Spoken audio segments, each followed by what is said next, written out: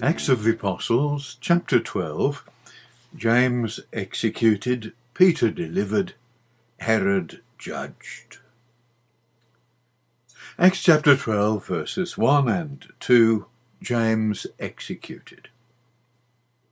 Herod, grandson of Herod the Great, and brought up in Rome, was now at the height of his power. Because of his friendship with Claudius, he ruled Judea, Samaria, and Lebanon as King Herod Agrippa I. An Idumean, in an attempt to be popular with the Jews, he tried to suppress the followers of Jesus Christ by removing selected prominent disciples. Before the Jews, he gave the appearance of keeping the law, but was quite prepared to break the commandment, "Thou shalt not kill," by executing James. James, the brother of John, was the first apostle Herod beheaded with the sword. Like his brother, James was an energetic disciple. On an earlier occasion, they had wanted to call down fire from heaven. That was in Luke chapter 9. When his brother was murdered, continuing the outworking of Luke 21, verse 12, "They shall lay their hands upon you and persecute you, delivering you up to the synagogues and into prisons, being brought before kings and rulers for my name's sake." Nothing could be done but submit to the will of the Lord. James had indeed been baptized with the baptism that his Lord had been baptized with. From Matthew 20, verse 20 to 23. Summary of James' life. James was older than his brother John. They were the sons of Zebedee and Salome, who was probably sister to Mary, the Lord's mother, and were called sons of thunder. That was in Mark chapter 3, verse 17. James and John were fishermen of Galilee who had immediately responded to the Lord's call, leaving their fishing to the care of their father. They both later became apostles, and with Peter were the first three among the disciples. They were together with their Lord at his transfiguration and in the garden in Gethsemane. They also received the Olivet prophecy of the destruction of the temple. It was Salome, their mother, who had asked the Lord that her sons, James and John, might sit at his right hand and left hand in his kingdom. Although James himself does not seem to have been ambitious, as little is recorded of him. This was in Matthew 20, verse 20 to 23. He died in AD 44. Acts chapter 12, verses 3 to 19, Peter delivered. By this time Peter had returned to Jerusalem. He was the next to be arrested, but he could not be killed immediately, because those were the days of unleavened bread. In other words, he was arrested at the time of the anniversary of the Lord's crucifixion. Herod observed the formalism of the law, but with murder in his heart. But then, so had the priests in their treatment of the Lord Jesus. John 18, verse 28. The meaning of unleavened bread, sincerity and truth, is so opposite to the leaven of malice and wickedness shown by those who sat in Moses' seat. John was later to write, "Ye know that no murderer hath eternal life abiding in him," perhaps remembering the death of his brother and the subsequent fate of Herod. This was in 1 John 3, verse 15, and Herod's fate, Acts 12, verse 23. This was Peter's third imprisonment, and he was very strictly guarded by 4 quaternions of soldiers, because he was a known escapee. 4 quaternions would be 4 watches of 4 soldiers each watch. using the strategy later to be adopted by Hitler. Herod gave the people someone to hate so that they might respect and follow him. All this happened at Easter, Passover, the Revised Version, Acts 12, verse 4. Passover.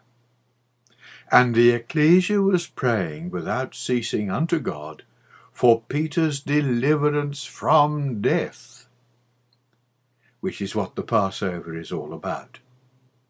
And as James, the Lord's brother, later remembered, the effectual fervent prayer of a righteous man, or ecclesia, availeth much. How strange that Peter was sleeping, despite being chained to 2 soldiers, and his execution scheduled for the next day. His fear when caught out in Caiaphas' palace was a thing of the past. Probably he remembered that when his Lord was facing death the next day, he had said to Peter and the other disciples, "Peace I leave with you, my peace I give unto you.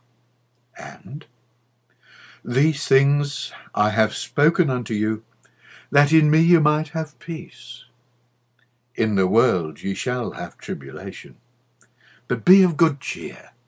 I have overcome the world." That's in John 14 and John 16. Meanwhile, it is doubtful that Herod slept very well that night. So well did Peter sleep that it was necessary for the angel to strike him on the side to awaken him. Light shone in the prison as the angel raised Peter up and said, "Arise up quickly." Then Peter's chains fell from his hands. The angel said, "Gird thyself and bind on thy sandals," as Israel had done at the first Passover, Exodus 12, verse 11. Had not his Lord said, "When thou wast young, thou girdest thyself and walkest whither thou wouldest. But when thou shalt be old, thou shalt stretch forth thy hands, and another shall gird thee, and carry thee whither thou wouldest not." John 21, verse 18. But Peter was not yet old. His time had not yet come. So casting his outer garment about him, Peter followed the angel out of the prison through the first and second ward. The final obstacle was a locked iron gate, but it opened, seemingly of its own accord, and they passed through into the city and along the first street, at which point the angel left Peter. Again, had not his Lord said earlier, "Thou art Peter, and upon this rock I will build my ecclesia, and the gates of hell shall not prevail against it." Matthew 16, verse 18. Remember, this was the Passover. Peter had undergone a typical death, descending into prison as into the tomb of the Lord, and had been raised to newness of life by an angel whose light shone round about him, as light had shone in the tomb of the Lord's resurrection, Matthew 28, verse 3. Once again, the keepers had become as dead men at the presence of an angel, none moved to prevent Peter's escape. Not a dog moved his tongue, we read in Exodus 11, verse 7. The angel continued with Peter just as long as was necessary to see him to safety. After the angel left, Peter paused to collect his thoughts and said to himself, "Now I know of a surety that the Lord hath sent his angel, and hath delivered me out of the hand of Herod, and from all the expectation of the people of the Jews." Of a surety, or truth, is an expression common to Peter. This we gain from chapter 4, verse 27, and chapter 10, verse 34. Here's, "The Lord hath sent his angel and delivered me," is a reminder of David's confidence in Yahweh when he sang, "The righteous cry, and Yahweh heareth, and deliver them out of all their troubles. Many are the afflictions of the righteous, but the Lord delivereth him out of them all." Psalm 34, verses 16 to 19. Meanwhile, Peter arrived at the house of Mary, John Mark's mother, where many were gathered together praying all night because Peter was to be executed the next day. This is the house where was the upper room in which Jesus kept the Passover with his disciples, and where the apostles resided. It would appear that the good man of the house had died, perhaps killed during Saul's persecution. A young woman named Rhoda answered Peter's knocking, but on recognizing his voice, in her excitement, instead of opening the door, she ran back in to tell the others. With the same incredulity that we would display in similar circumstances, they did not believe when their prayer for Peter's release had been answered. Rhoda's insistence that Peter was indeed outside changed their "thou art mad" to "it is his angel." No doubt it was Peter's angel who had shone in the prison, caused his chains to fall off and the doors to open. For all saints have an angel who has charge of their affairs, we find in Matthew 18, verse 10. But it was not his angel at the door. Peter continued knocking, probably fearful of making a disturbance that could lead to his rearrest. Finally the door was opened, and it is probably an understatement when Luke says, "They were astonished." The disciples did not believe when the women told them that the Lord was risen, and didn't believe again when their prayer for Peter was answered. Later Paul was to write, "Now unto him that is able to do exceedingly abundantly above all that we ask or think, according to the power that worketh in us, unto him be glory in the ecclesia by Jesus Christ throughout all ages, world without end. Amen." Ephesians 3, verse 20. Peter goes into hiding. Jesus had instructed his disciples, "When they persecute you in this city, flee ye into another." And that's just what Peter did. He went into hiding and as soon as possible left Jerusalem. Where did he go? Certainly to where there was an established ecclesia and work for the apostle to do. And what is more likely than to a new Gentile ecclesia beyond Herod's reach? Almost certainly Peter went to Antioch, the new centre, where occurred the dissimulation mentioned in Galatians chapter 2, verse 11 to 14 by the Apostle Paul. In this incident, Peter, and even Barnabas, withdrew and separated himself from association with Gentile believers, fearing them which were of the circumcision. So relentless was the political power of the circumcision party that even the apostles were not able to overcome it. Eventually it would destroy the Judean ecclesias. At this point, Peter disappears from Luke's record, except for the briefest resurrection appearance, as it were, in chapter 15, when Peter returned to Jerusalem after the death of Herod. A review of Peter's life is therefore appropriate at this point. Summary of Peter's life. Peter, meaning a stone, is a Greek name sometimes given in the Aramaic form Cephas. His Hebrew name is Simon, meaning hearing, John 1, verse 42.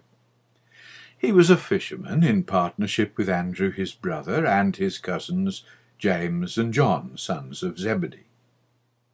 It was Andrew who first introduced Simon, son of Jonas, to Jesus in John chapter 1, verses 35 to 41.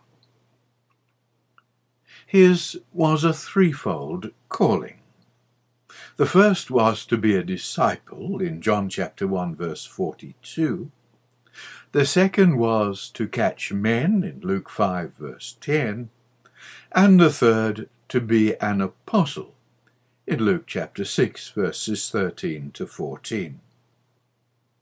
It's interesting that his threefold calling is matched with his threefold confession of Christ.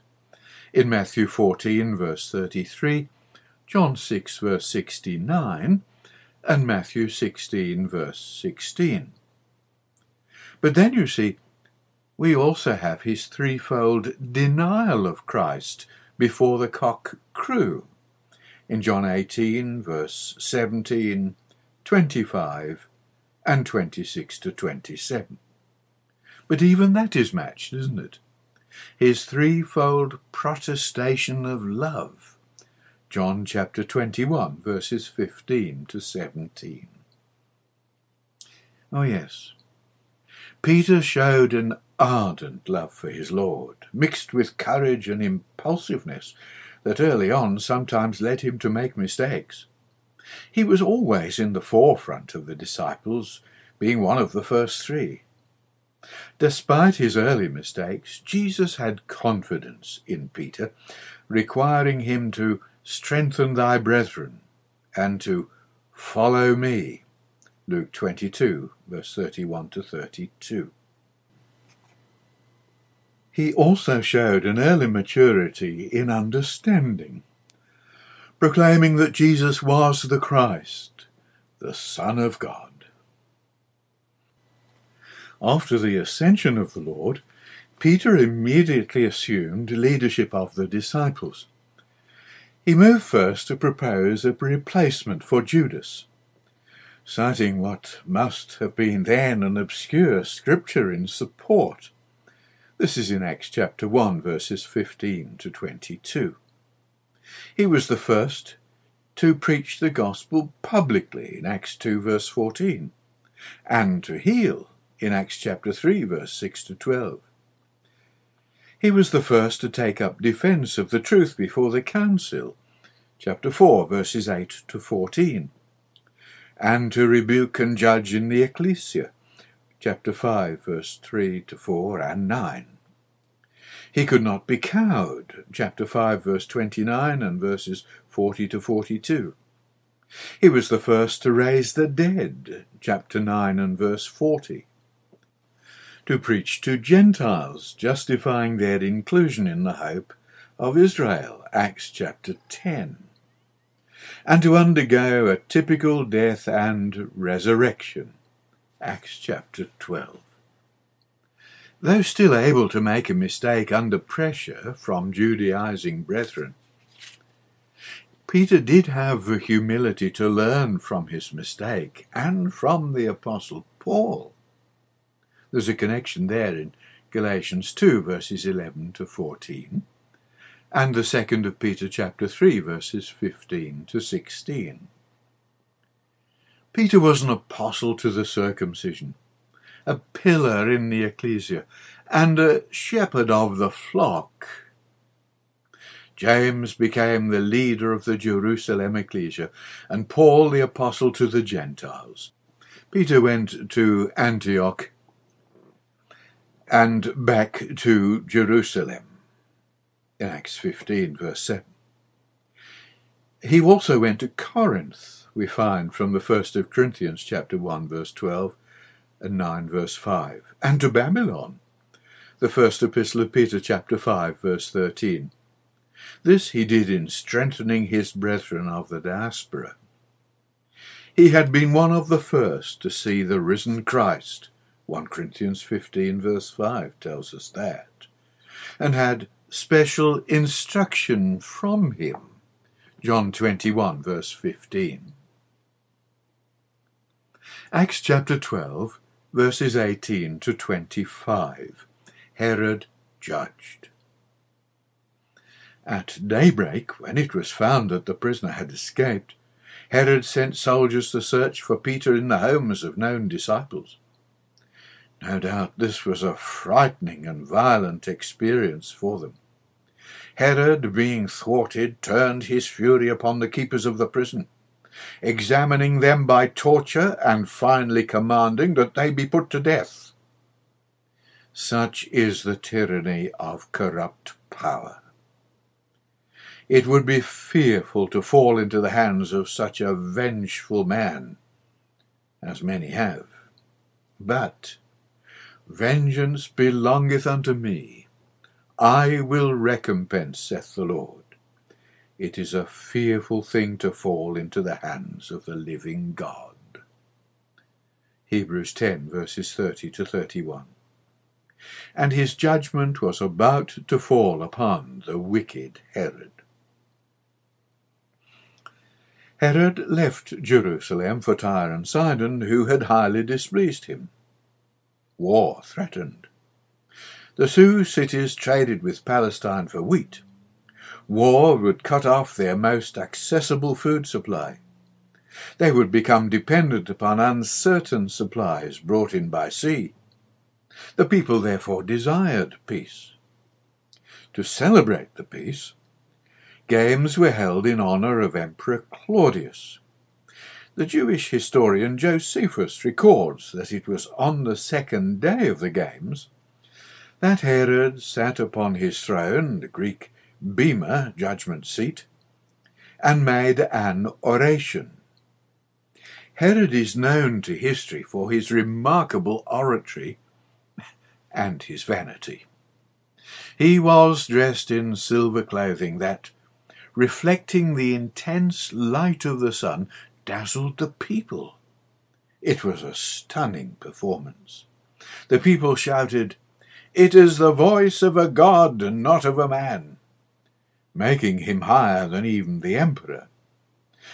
And immediately the angel smote him, because he gave not God the glory, and he was eaten of worms and gave up the spirit.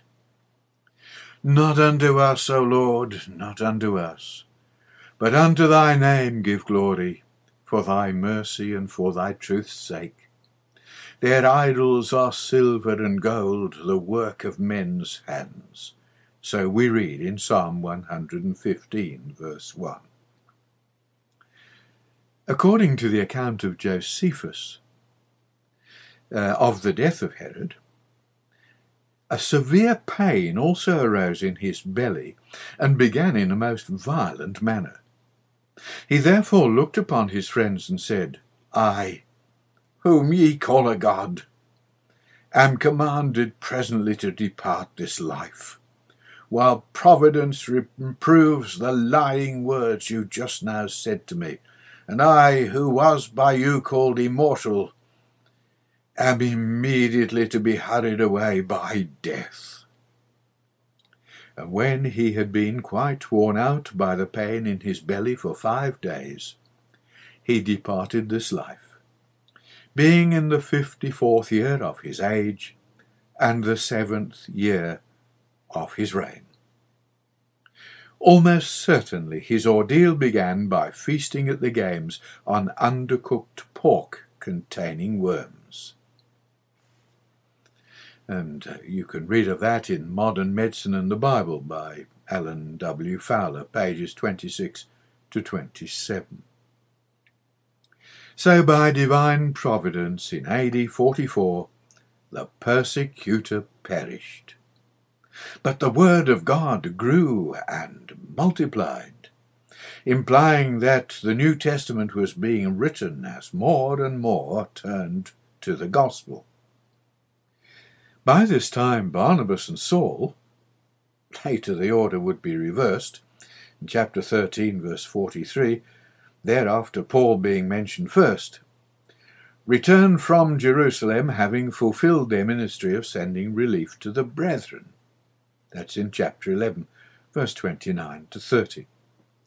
Accompanying them was John Mark, nephew to Barnabas, Colossians 4, verse 10. The whole scene changes at this point in Luke's recounting of the preaching of the gospel into all the world. The change may be summarized as followed. Acts chapter 1 verse 12, Jerusalem the centre. In Acts chapters 12 to 28, Antioch became the centre. In Acts 1 to 12, Peter the chief apostle.